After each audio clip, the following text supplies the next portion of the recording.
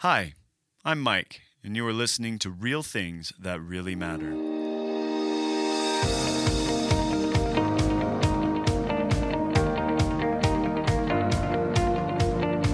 Our heart in this show is to open up the floor to conversation about topics in the Bible and Christianity that may be hard to understand, and to see them from different perspectives.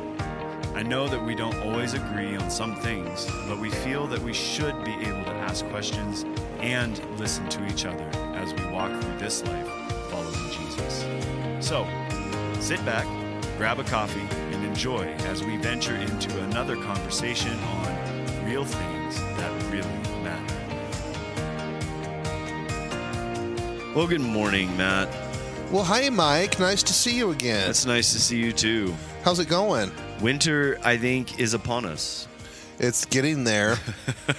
It's rattling its saber, that's for sure. Yeah, it's windy and not very warm. Yeah, it's our 5 minutes of fall that we're experiencing right now. The leaves have actually changed. Oh, they have? They have. I haven't noticed. That's great. Okay. I'm going to enjoy this 5 minutes. My fire at home is very warm. Did you start a fire last night? Oh, I did. Right. It's great. Right. I actually turned the furnace on last night, too. Yeah. Yeah. I like heat. My daughter was like, I like going down to Grandma's because they always have a fire going. Yeah. Your house is cold. See? Those fires, I'm telling you. There's something about it. Oh, well. So where were we? Oh, we were on the Sermon on the Mount. Yes. And we are now about teaching about the law. Yeah, we're in Matthew 5, verse 17. We've covered the most familiar part of it, the Beatitudes. I think almost everybody can say they've heard that at one point of their lives, or at least some of it. Right. Now we're going to get into some of the, I would say, points of Jesus' sermon. Right. And this would be point number 3, if you're taking notes. And so Christ is talking, and he says, don't misunderstand why I have come. I did not come to abolish the law of Moses or the writings of the prophets. No, I came to accomplish their purpose. I tell you the truth, until heaven and earth disappear, not even the smallest detail of God's law will disappear until its purpose is achieved.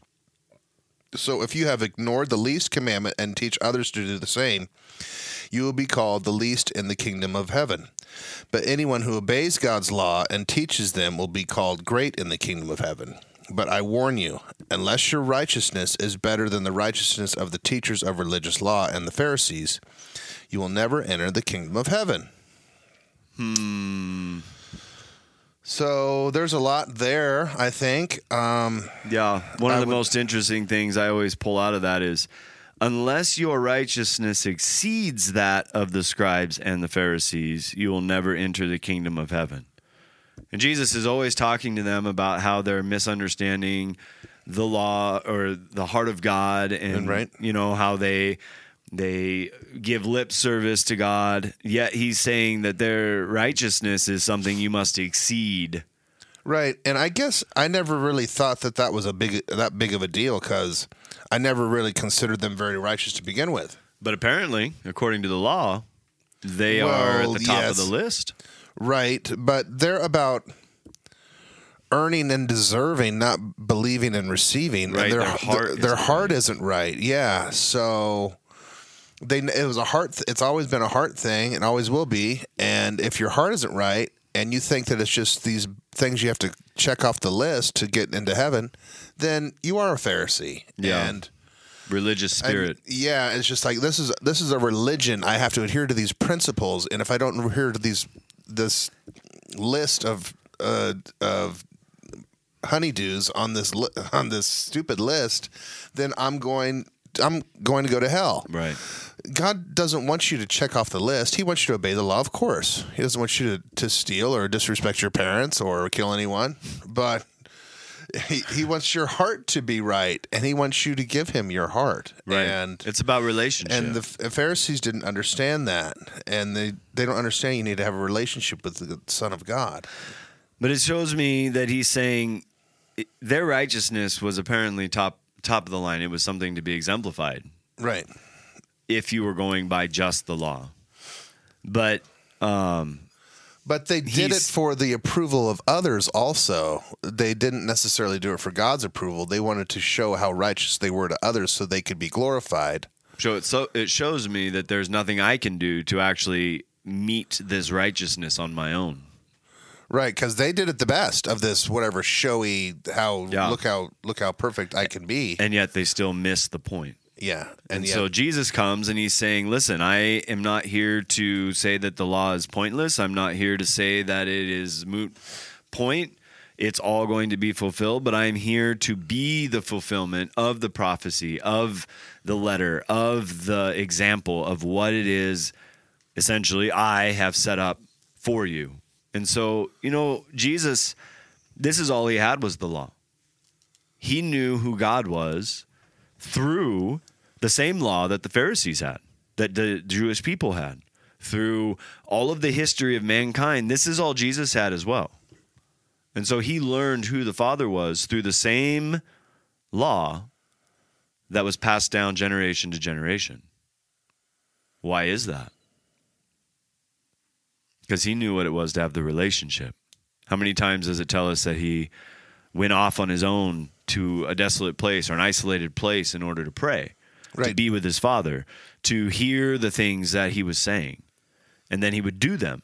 And it was all about faith in the Father, faith in the plan, faith in the bigger picture, faith in the relationship. He followed this in his faith. Okay, so what about this part where it says, so if you ignore the least commandment and teach others to do the same, you will be called the least in the kingdom of heaven? It's not about, so I kind of said this, I think, before. What would you consider is the least commandment, if there is such a thing? Oh, I don't know. I don't know either. I guess they had an idea, and that's something that we miss out on, is what priority or whatever that they would have put in the law. Because is the least commandment that you shouldn't eat shrimp? Maybe. I don't know. Maybe pork. I don't Can't know. have bacon. I don't know. Is that the least commandment? But I think he's making a point that it's if you break one part of the law, you break it all. And if you're teaching people to break the law, you're leading people away from me. And if you're leading people away from me, you're against me. You're against God. That's kind of a big deal. Well, totally is. But I still don't understand what the least commandment is. I want to ask this question, and I want you to answer it. And I think you're ducking me somehow. I don't know the least commandment. There was how many? 416 or whatever that they followed? How do you keep track of all that stuff? Yeah, I don't know what they would have considered because I wasn't raised in this. I wasn't taught the law the way that the Jewish people were taught the law, the way that the Pharisees upheld the law. I'm in American Christianity where we think that it doesn't even matter. Right, and we take it to the other extreme, sure. And that's not what Jesus is saying either. It's like when you buy a house, you have a contract, the law of the house. I have to make the payment. I have to keep up with all the interest. I have to keep up with all these things. And then when I fulfill the contract, it doesn't mean that the house doesn't matter anymore. It doesn't mean that I still don't have the upkeep of the house and to follow the same regulations and rules that I would have before, property taxes and maintenance and repairing things that break and making sure that it's kept up in the same manner as when I had the contract. But I don't have to actually make the payments to the contract anymore because I've actually fulfilled the contract.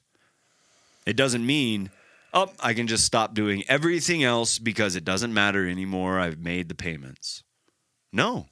I still have to upkeep maintenance, property taxes, proper care of the painting and the siding and the shingles and all of these things. And if I stop doing that, even though that I've paid it off and the contract is null and void, it's been fulfilled, not null and void, but fulfilled, it's still a valid document.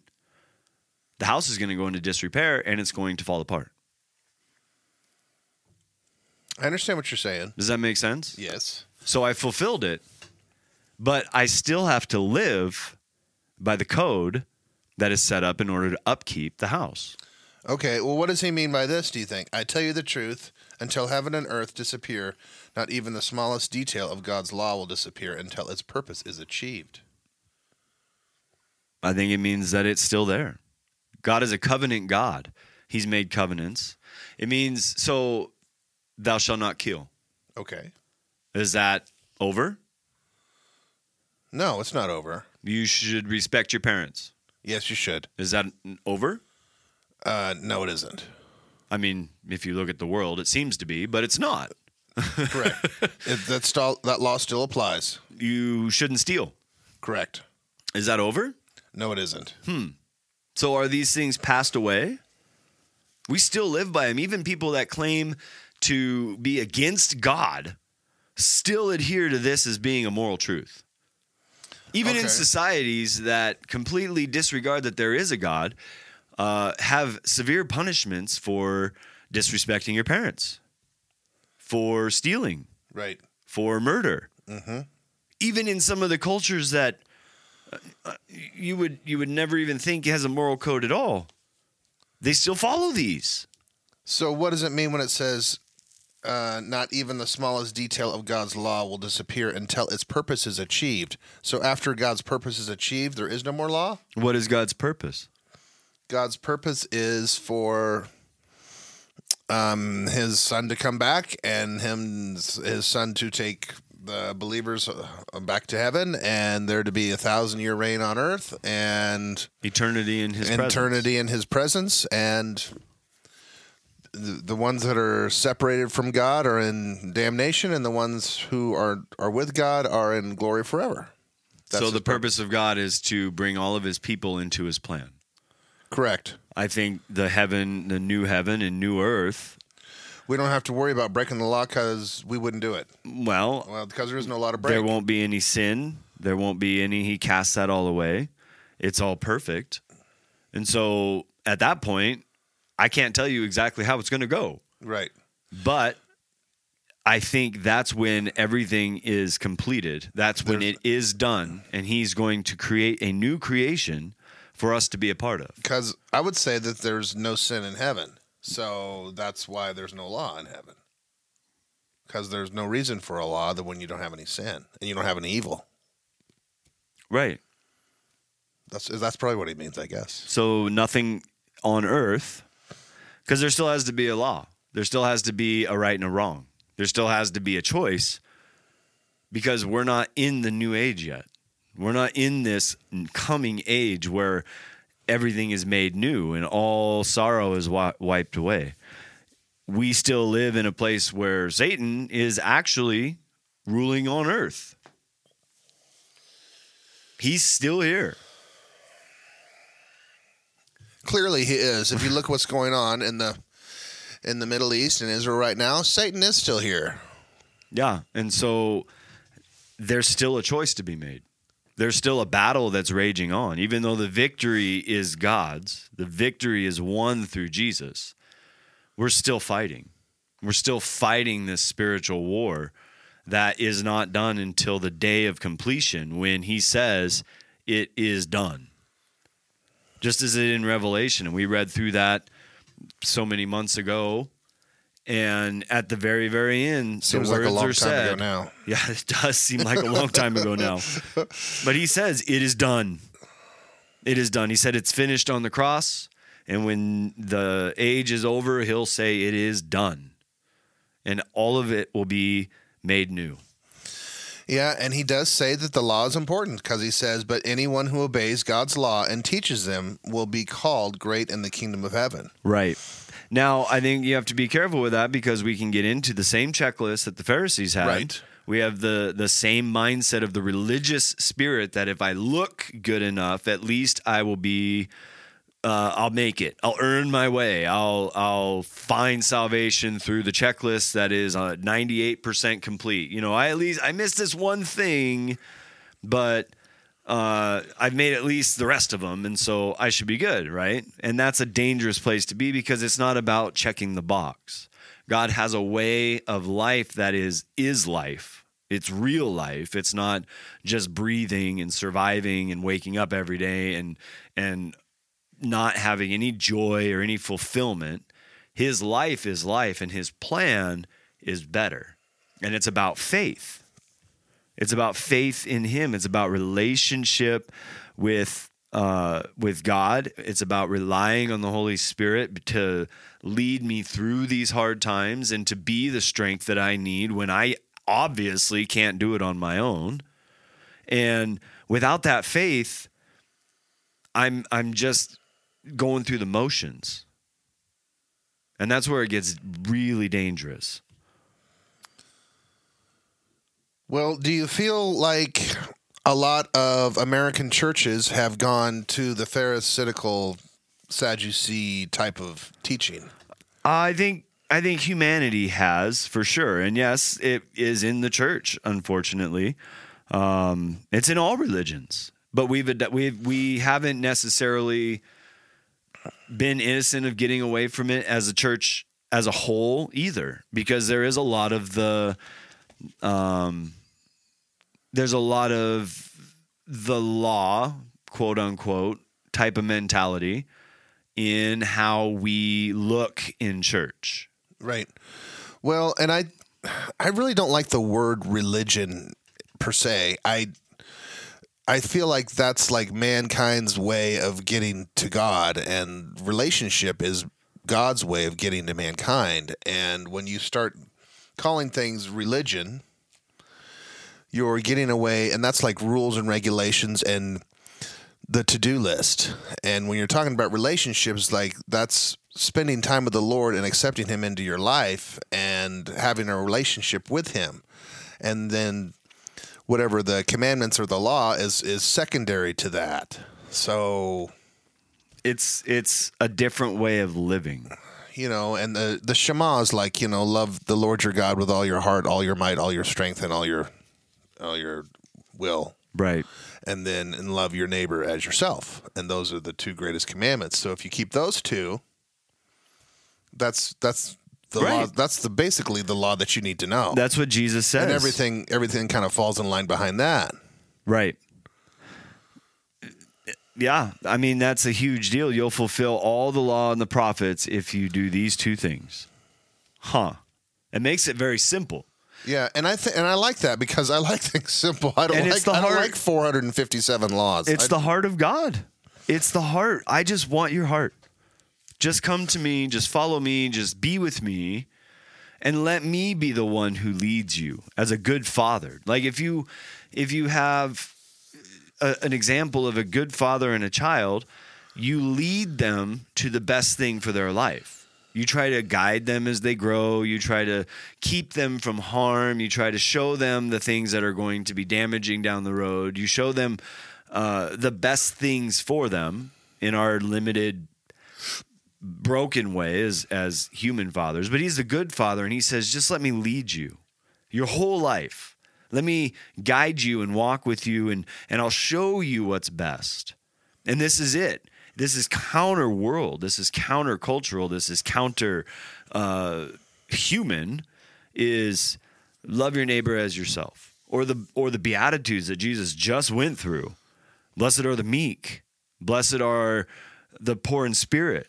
Blessed are the peacemakers. Blessed are all these things. Is totally upside down from what the world teaches. And he's saying, just this is a better way. Follow this way. Am I saying this in a way that makes sense? No, you're making perfect sense. And so really, it's about faith that God knows what's better for us, even though the horrible ways of living through the world are a lot easier and a lot more self-gratifying than the way God wants us to live. And so it's so much easier to just run back to this all the time.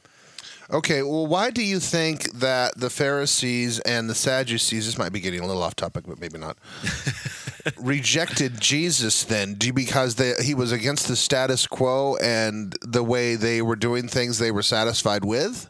And they liked to have the glory themselves, and then when he came along, he was stealing their thunder and so what, and other people were saying, oh, he's teaching something different than what you are. Well, I think...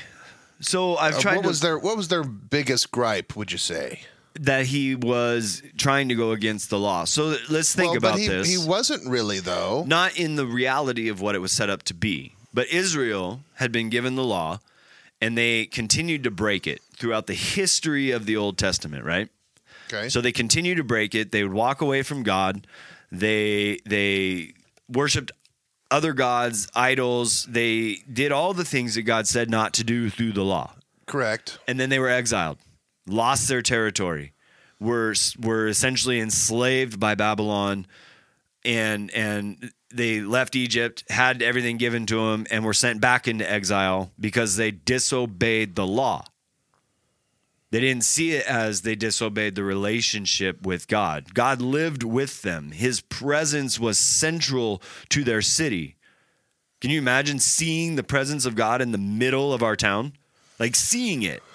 Yeah, and Like, still not hey, doing what he said. There's God. He's right there. Yeah, and still not doing what he said. And then he Still disobeying. leaves. Yeah. His presence gets up and leaves because they're disobeying, and then he sends them into exile. So then when they get sent back to rebuild the temple, they get sent back into their territory. They're given back Jerusalem by God.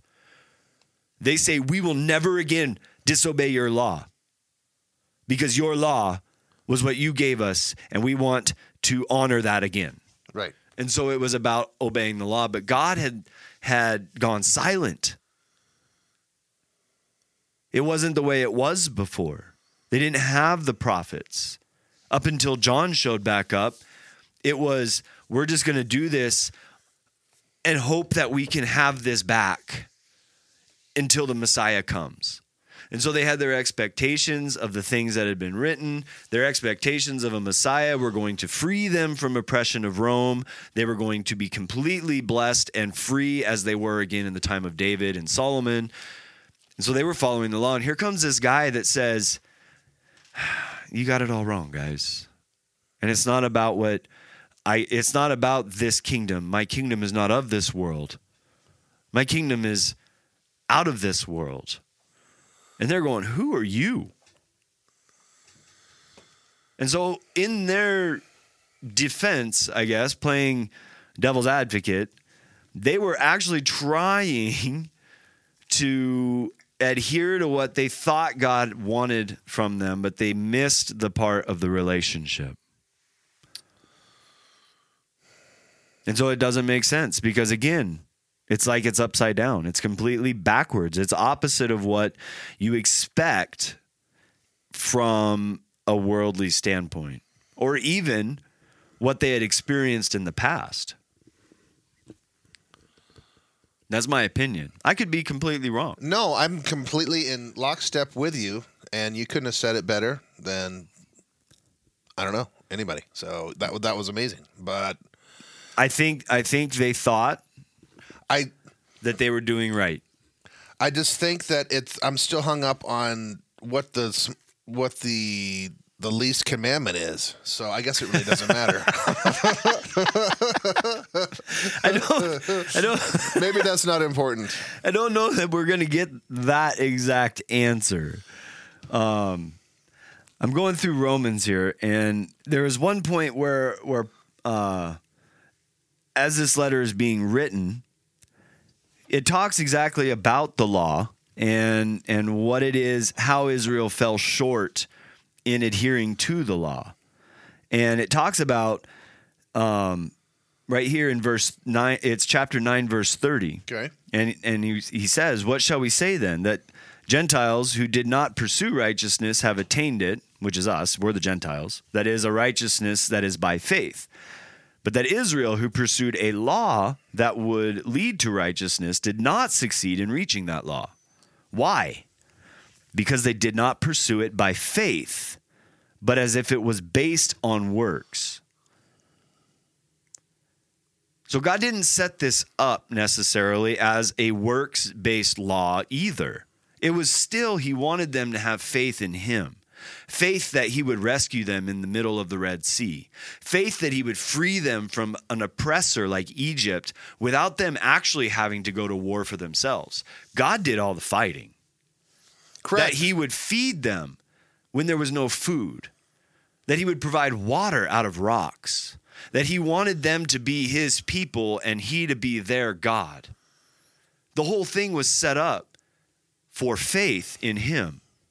If you think about what the law actually told them to do, and I can look at this, and it's probably a very Western way of looking at it, and it could be, again, completely wrong because I'm not Hebrew and I'm not an Eastern cultural person, but all the things God put in the law were things that they would have had no idea of knowing, like the skin diseases.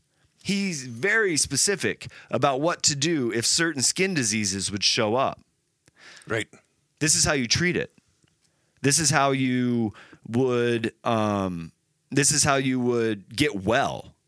This is how you make sure that it doesn't spread to the other millions of people that are going to be around you. This is how you take care of it.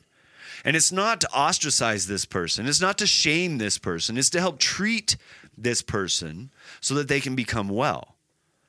But yet, it became a works-based thing where if you had this, we're going to cast you out, make sure that you aren't accepted and you will never be around a person again, instead of treating them the way that it was told to be. They had no idea how to do that. There was no physicians that had seen some of these things.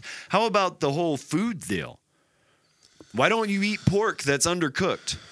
Well, you don't want to get trichinosis. Yeah, it's a big deal. It's a horrible thing. The word trichinosis wasn't around there, 2000 BC. You wouldn't have had any idea what it is. This person's just going crazy.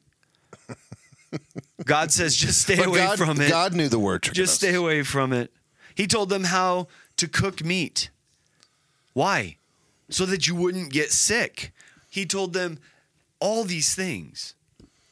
Don't eat shrimp because they're bottom feeders, and they eat feces, and that's not good for you. Don't eat that. And all of these things, if you look at it, was almost like, I'm trying to keep you well. I'm trying to keep you healthy. I'm trying to keep you. I'm trying to help you out. And if I had faith that this was the best thing for me, I could have seen it as more than just I have to do this or else.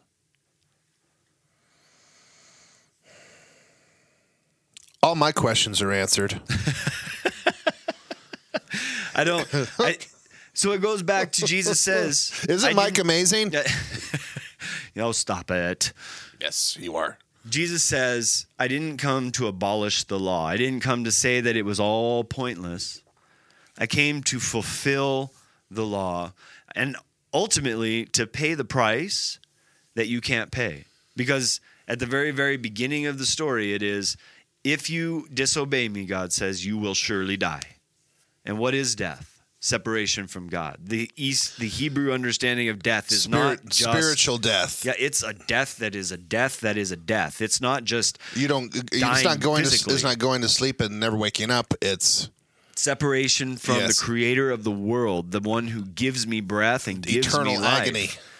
And Jesus paid that price. He was the perfect sacrifice, the fulfillment of the sacrificial system, which was set up in the law. He was the perfect human man who stepped into our place rather than a sheep or a goat, which could never atone and bring remission for sin. It was just a temporary fix as a sacrificial system with the blood of the goats and the lambs and the birds and all the things. Jesus paid it all. All to him I owe. And fulfilled it. But God is the same yesterday, today, and forever, and he still wants a faith-based relationship, a faith in Jesus now. Faith in Jesus, that through him all things are made right, and I am brought into the presence of the Father because of him. And as a byproduct of your faith in Jesus, then you should obey his commandments that he gave you. Love the Lord your God. Is that what you're saying? Yeah. It brings about a desire to be the light of the world, as we read in the last point, as it were, quote unquote. It is, you are the light of the world. Well, I am the light of the world because I have his spirit living in me, shining out of me, that shows everyone who God is and draws them to a desire to want to know him too. I couldn't agree more. So, I hope you enjoyed this one today, listeners. Mike is amazing. I think he did a brilliant job today. Thank you, you're Mike. Amazing. You're more amazing. Oh, stop. I love being your sidekick. I think it's awesome. Put a quarter in him and watch him go. Boom. He just doesn't stop. He doesn't stop. Just keeps going and and going. But our time's almost out, so we're going to give you a break, and we shall see you next time. God bless you. God bless you love all. Love you all. Have a great day. Thanks for joining us today. We hope that you have been challenged to study God's Word to find out what it says and to build on what you believe. Our heart is to help create a desire in you to draw closer to Jesus. If you would like to contact us with questions or comments, email us at MikeMattRealThings@gmail.com, on Facebook, Real Things That Really Matter, and on Twitter @MMRealThings. We would love to hear from you.